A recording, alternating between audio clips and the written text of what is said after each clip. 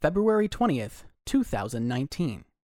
Zion Williamson, a freshman phenom widely touted as the next LeBron James, and his Duke teammates prepare for their first matchup of the season against North Carolina. The intense Tobacco Road rivalry, spanning nearly a century and hailed as one of the greatest in all of sports, rarely disappoints, and the lure of Williamson has disrupted the marketplace. The cheapest ticket available is nearly $3,000, several hundred more than the cheapest Super Bowl ticket just 2 weeks prior.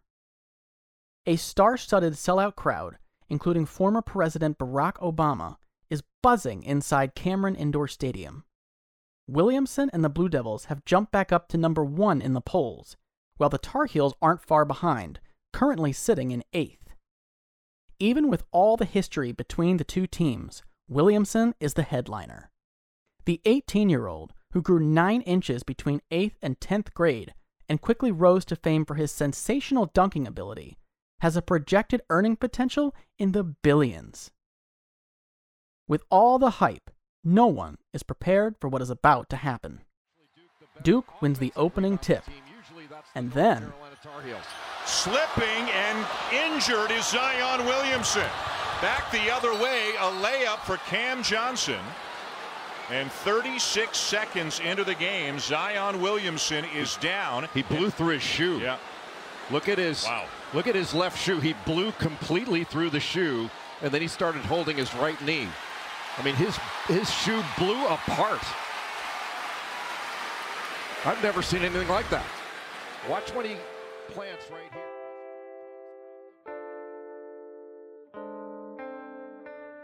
36 seconds, and it was over.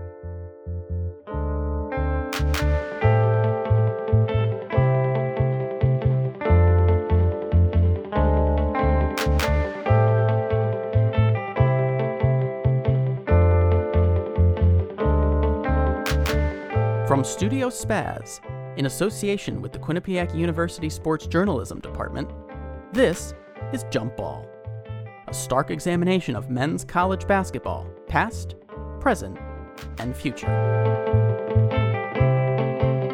This is Part 2, Face Value.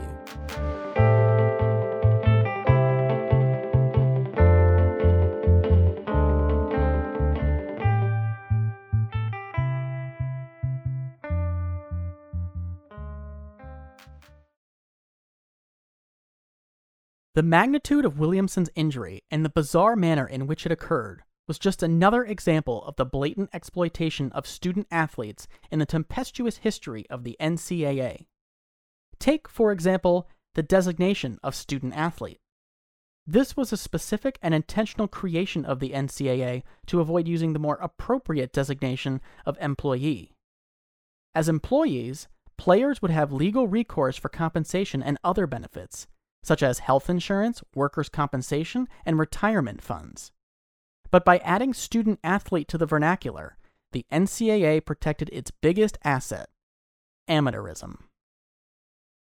Amateurism is the antiquated ideal that athletics are an adjunct to academics.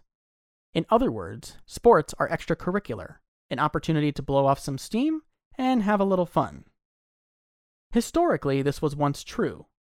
The origin of American football is rooted in military preparedness, as leading up to the Civil War, a vast majority of young men were physically unfit to serve. In this way, football was meant to discipline, much the same way as classroom instruction. It was not intended to be a lifelong endeavor, and any such talk was considered gobbledygook. However, it slowly became clear that Americans liked to be entertained, and sports provided great entertainment. In a capitalist society, the opportunity to make a buck could not and would not be ignored. But no one foresaw just how valuable that buck would become. The dawn of the television ushered in a new era where sports became prominent in nearly every home. In turn, engagement skyrocketed and cash flow soared. When Zion Williamson announced his commitment to Duke, he immediately became the face of college basketball. He was a walking, talking, dunking endorsement, but he never saw a dime. Yet when his shoe exploded 36 seconds into the most highly anticipated game of the season, his influence was immediately apparent. The morning after the incident, Nike, the apparel company responsible for the blunder, saw their stock plummet, amounting to a $1.1 billion loss. It was clearer than ever that the players held all the power, and you didn't need Job to understand the message that had just been sent. The players giveth $1 billion, and the players taketh it away.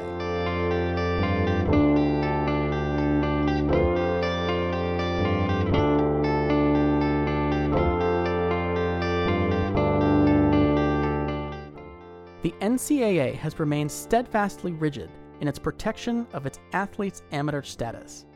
The current Division I manual that all athletes agree to abide by is thicker than most textbooks, and even more arduous to decode.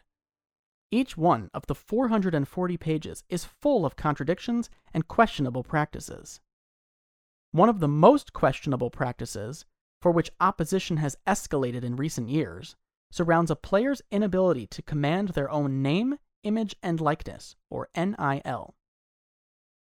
Players are prohibited from using their collegiate athlete status for financial gain. This includes any ventures established prior to their arrival on campus. For example, social media influencers, such as YouTubers, must demonetize their videos and remove any product endorsements. Meanwhile, schools exploit their players to sell tickets and merchandise. Even without the name on the back, it's clear that all sales of a Duke jersey touting number 1 are a direct result of Zion Williamson. And it doesn't end there. 2 months following Shoegate, as Duke advanced through the NCAA tournament, a New Jersey vendor sold over 3,000 replicas of Williamson's Spartanburg Day School jersey, his high school jersey. And it's still being sold today. Overlooked is the fact that Williamson's universally hyped career could have ended on that near-fateful day. As a direct result of the incident, Williamson hyperextended his knee and missed the remainder of the regular season. He returned for the postseason and was immediately impactful, but a torn ligament or tendon could have been permanent and derailed his career. To add insult to injury, as athletes are not considered employees, neither the NCAA nor its affiliated schools are required to cover medical expenses. This also includes death benefits for families of players who died as a direct result of their participation in a college sport. This came under severe scrutiny in 2013, when Kevin Ware, playing for Louisville, suffered a gruesome compound leg fracture early in the first half of the Cardinals' Midwest Regional Final matchup against Duke. Seen by millions watching the tournament on TV, it was clear that his surgery and recovery would be extensive. Louisville released a statement saying that all of Ware's medical expenses would be covered. However, they never specifically stated whether or not the school was contributing. In a rare exception, during NCAA championships, the organization provides supplemental insurance of up to $90,000, but a student must have their own coverage for that to apply. Thankfully, Ware was still on his parents' insurance and therefore adequately covered. But for students who rely on university-supplied insurance and are injured outside of an NCAA championship, the coverage is substandard, and any serious expenses would be draining. In the wake of Williamson's exploding shoe, many players, analysts, even senators have begun to push for players to have the right to be compensated for their NIL. I connected with Tammy Gaw, an attorney who founded and is the executive director of Advantage Rule, a firm that provides worldwide consulting services to diverse clientele in the sports-specific aspects of business, law, medicine, and social justice, to get her thoughts on the potential impact of NIL compensation, and she was quick to point out the flawed crux of the NCAA's argument.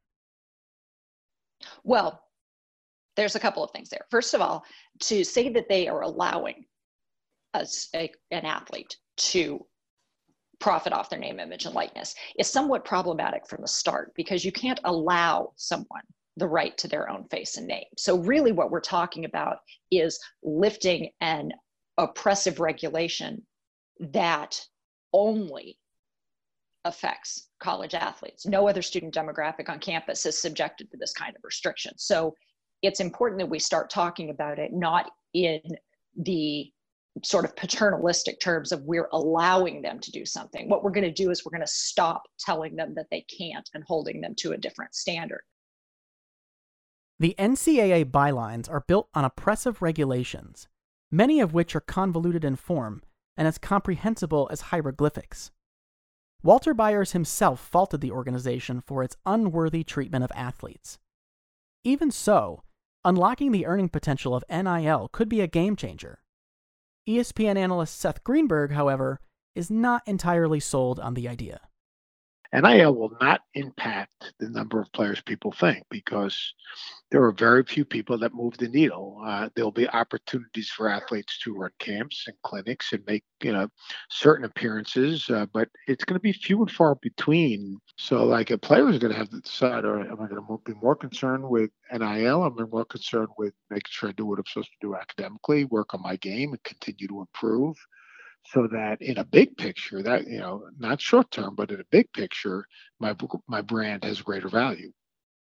When I mentioned to Tammy that all this effort may only benefit a small percentage of players, she cut me off. Well, that is another example of how the NCAA has formed this conversation so perfectly around what they want. Is there, it'll only benefit these certain kids, and they're going to get drafted anyway. So, what are we doing here? It's actually, that is 100% incorrect, because what kids are not allowed to do now include having a YouTube channel that they could have had in high school.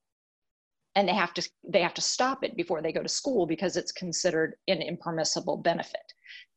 They can't, if they have an interest in music, they can't get a music contract or be able to record or sell their music in the off season. The restrictions that have been put on college athletes and have disproportionately affected the kids that aren't the big names, because they are being prevented from making any kind of money in the only window that most of them have to do so. There is no question that, as the NCAA so lovingly phrases it, most athletes will go pro in something other than sports, leaving athletes a very small window to capitalize on their status.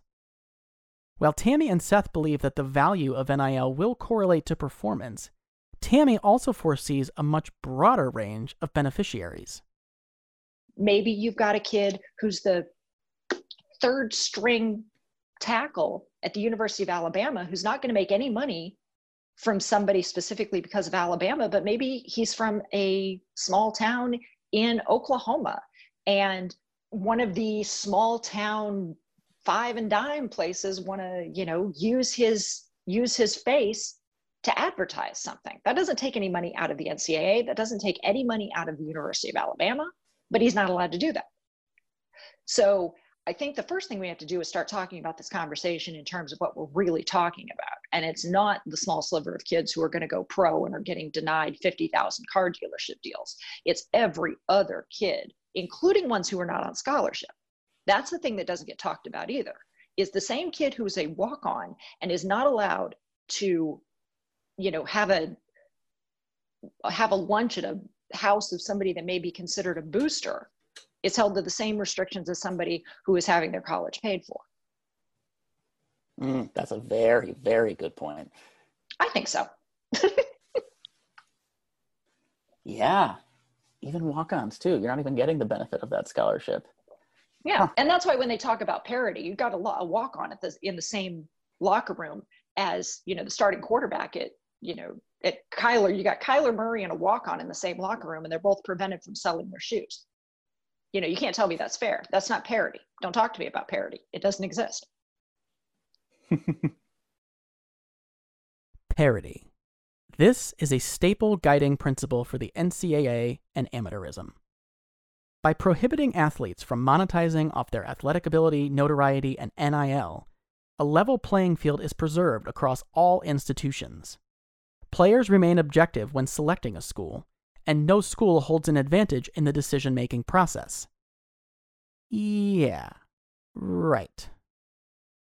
This perfectly aligns with the common designations of Power Conference and Mid-Major Conference, and explains why only one school outside of the Power Five has won a college basketball title in the last half-century.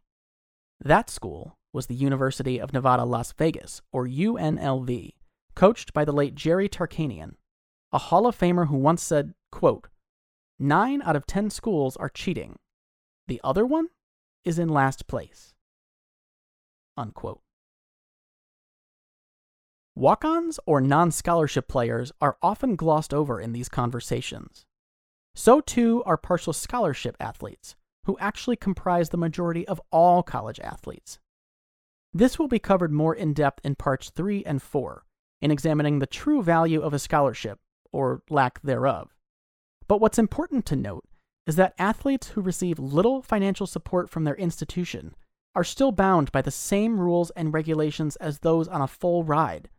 So the argument for a scholarship as fair or justifiable compensation doesn't exist. The simple gesture of saying yes to NIL compensation would put athletes back in the driver's seat, so they can pursue an income that is both needed and short-lived. In doing so, the schools, conferences, and the NCAA would not be impacted financially. The problem, rather, lies with control. Hedging just a little could open the floodgates to an increasing number of concessions, or so the NCAA likes to make everyone think. In response, several states have taken the lead, with California Governor Gavin Newsom signing into law the Fair Pay to Play Act last fall, on September 30th, 2019. Colorado and Florida joined the cause earlier this year. Backed into a corner, the NCAA responded by announcing that it will review and amend its policies effective for the 2021-2022 school year. As progressive as this sounds, NIL is another rules obstacle course that athletes must try and navigate. For example, athlete endorsements cannot influence attendance at a specific institution. Athlete endorsements cannot conflict with those at a specific institution. Athlete endorsements must be commensurate with market value, whatever that means. All of these statements are both broad and restrictive, and much like the current bylaws, they'll be difficult to enforce and to comply with. There is also the matter of managing these endorsements. Athletes like Zion Williamson, with the potential for a windfall of offers, would benefit from having someone to field, track, and leverage each deal, which in Seth's eyes may open a new can of worms. They're going to have representatives. You got to understand, those representatives, they're going to come out of the woodwork. And they're going to have what I call representative wannabes, agent wannabes, and they're going to make all these ridiculous promises to these young people, and then they're not going to be able to fulfill them, and then you're going to see lives ruined. Even professional athletes have been swindled. The most notorious case involved Peggy Ann Fulford, a wealthy financial advisor who ultimately bilked millions from big names like NBA champion Dennis Rodman, NFL Pro Bowler and Heisman Trophy winner Ricky Williams, and NBA veteran Rashad McCants. When Rodman was enshrined into the Basketball Hall of Fame, Fulford was in attendance. She was the only person Rodman kissed when called to the podium, and was the first person he acknowledged in his speech. That moment, and an estimated $1.2 million, is something he'll never get back. Furthermore, beyond a vetting process, there will need to be a clear distinction between agent and endorsement manager, because college athletes are still not permitted to have representation. Even if NIL seamlessly comes to fruition, many have vocalized that the best course of action is to move away from the NCAA entirely. As far back as 2014, Dallas Mavericks owner Mark Cuban has repeatedly shared his belief that the G League, formerly the D or Developmental League, also called the minor league of the NBA, would be a much better fit for elite prospects, especially one-and-done players. Critics have long pandered the one-and-done model, the small subset of players seemingly destined for the NBA who spend only one season in college, much like Williamson. Ironically, the one-and-done player is a direct consequence of the 2006 Collective Bargaining Agreement, or CBA, between the NBA and the NBA Players Association, who jointly imposed a minimum age restriction of 19 to quell an influx of players making the jump directly from high school. Arguments go both ways. Kevin Garnett, the late Kobe Bryant, and LeBron James are vaunted success stories. But Kwame Brown, Robert Swift, and Sebastian Telfair are equally renowned failures. The NBA and the NBA Players Association have discussed eliminating the age limit as part of the next CBA.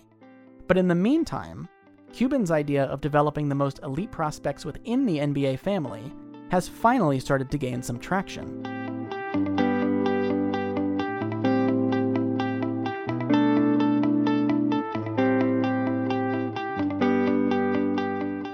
In 2018, the G League introduced a new professional path program, also called the Academy. This decision was less about Cuban and more about the National Basketball League of Australia, or NBL, which successfully implemented its Next Stars program the same year, luring top talent such as R.J. Hampton and Terry Armstrong, ranked number 5 and 41 by ESPN in the 2019 class, overseas. LaMelo Ball, of the eponymous Ball family, also made the leap, after his father LeVar's attempt to start the Junior Basketball Association, or JBA, floundered and silently folded after 1 year. The G League, in an effort to keep high-caliber players on U.S. soil, decided to counter. Their initial offer was lackluster. While many details have been sparse, what is known is that player contracts were initially in the realm of $125,000 for the 5-month season. There were no takers. Hampton reportedly earned upwards of $500,000 with the NBL. The G League spent the next year retooling and came back with a new plan and a new figure: $500,000. The matching salary seemed to do the trick. 5 players have already committed to the program, including Jalen Green, ESPN's top-ranked player in this year's class. Salary aside, players will also be eligible to participate in the Summer League, attend year-round education programs in career management, and enroll in a scholarship program for higher education. There are a few precarious details. Under the current structure, prospects will be assigned to a select team, a separate squad that will also incorporate veteran players. The team will not participate in league play, and instead take part in 10 to 12 exhibition games against other league teams, international clubs, and NBA academies. Even with the fusion of unseasoned and experienced, the small schedule pales in comparison to the 30 to 40 game calendar utilized by most college programs. Most worrisome is that the Academy, designed for elite prospects, is a one-and-done module. Players are only allowed 1 season in the Academy, and then must go elsewhere. Ideally, that would be the NBA draft, but for a player like Kai Sotto, who was the 63rd ranked prospect in this year's class when he committed to the program, 1 year may not be enough time to thoroughly develop. This concerns Seth as well. Here's the deal, and it's very, very simple. Jalen Green is a special talent. There's no guarantee for those other 3 guys. It's not like they're locked for sure NBA players. So like if they don't make it, where do they go back to? Where do they go back to? You're going to see a lot of guys who think they're pros. They're not pros. The NBA is a very exclusive club. It is not for everyone. And you're going to see a lot of young people's lives be impacted in a negative way, unfortunately. Following the announcement of the Academy, the G League published a Q&A with program lead Allison Feaster. Feaster was a 4-year star at Harvard and a member of the first 16 seed to ever defeat a 1 seed in the NCAA tournament, when the Crimson knocked off top-ranked Stanford in 1998. She then went on to have a successful decade-long career in the WNBA, leading the now-defunct Charlotte Sting to the finals in 2001. Understanding both the importance of education and uncertainty of a professional sports career, she directly addressed both issues during the Q&A, stating, quote, "When this professional path was announced, one of the criticisms was that it may diminish the emphasis on education. As someone who played 4 years in college and then professionally, a big component of this path is the education and the off-court development that these players receive. There's scholarship and other career opportunities they receive that are amazing. Once a player is in the NBA family, they have access to different initiatives and career development programs. I was a recipient of one of those programs, and it changed my life." Unquote. I made several attempts to contact Ellison to get more information on the academy, but did not hear back. If I ever do get a chance to speak with her or anyone else associated with the program, I will release a bonus segment.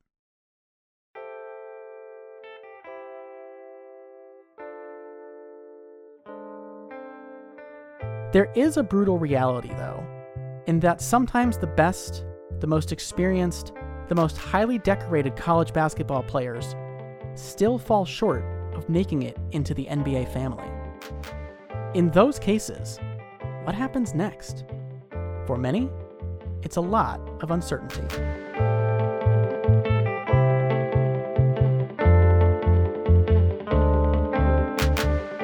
Next time on Jump Ball. 3 seconds, Reynolds drives, shot, got it! He got it! Villanova wins! Villanova wins! Sometimes players are so interested in getting to the league. There's a difference in getting to the league and staying in the league. They want you in easy classes that will keep you eligible, qualify them for their bonuses, and minimize your overlap with your practice, game, and travel schedule.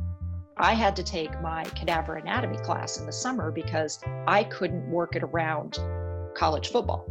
And I wasn't even one of the players. We wanted it to be very clear what we're doing. Professional collegiate league. Clearly these people are paying college athletes.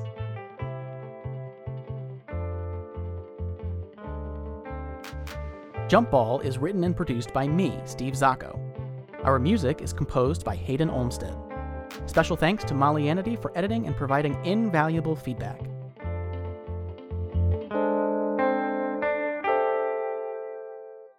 For more on this episode, please check out our website at jumpballpodcast.org. Jump Ball is a production of Studio Spaz.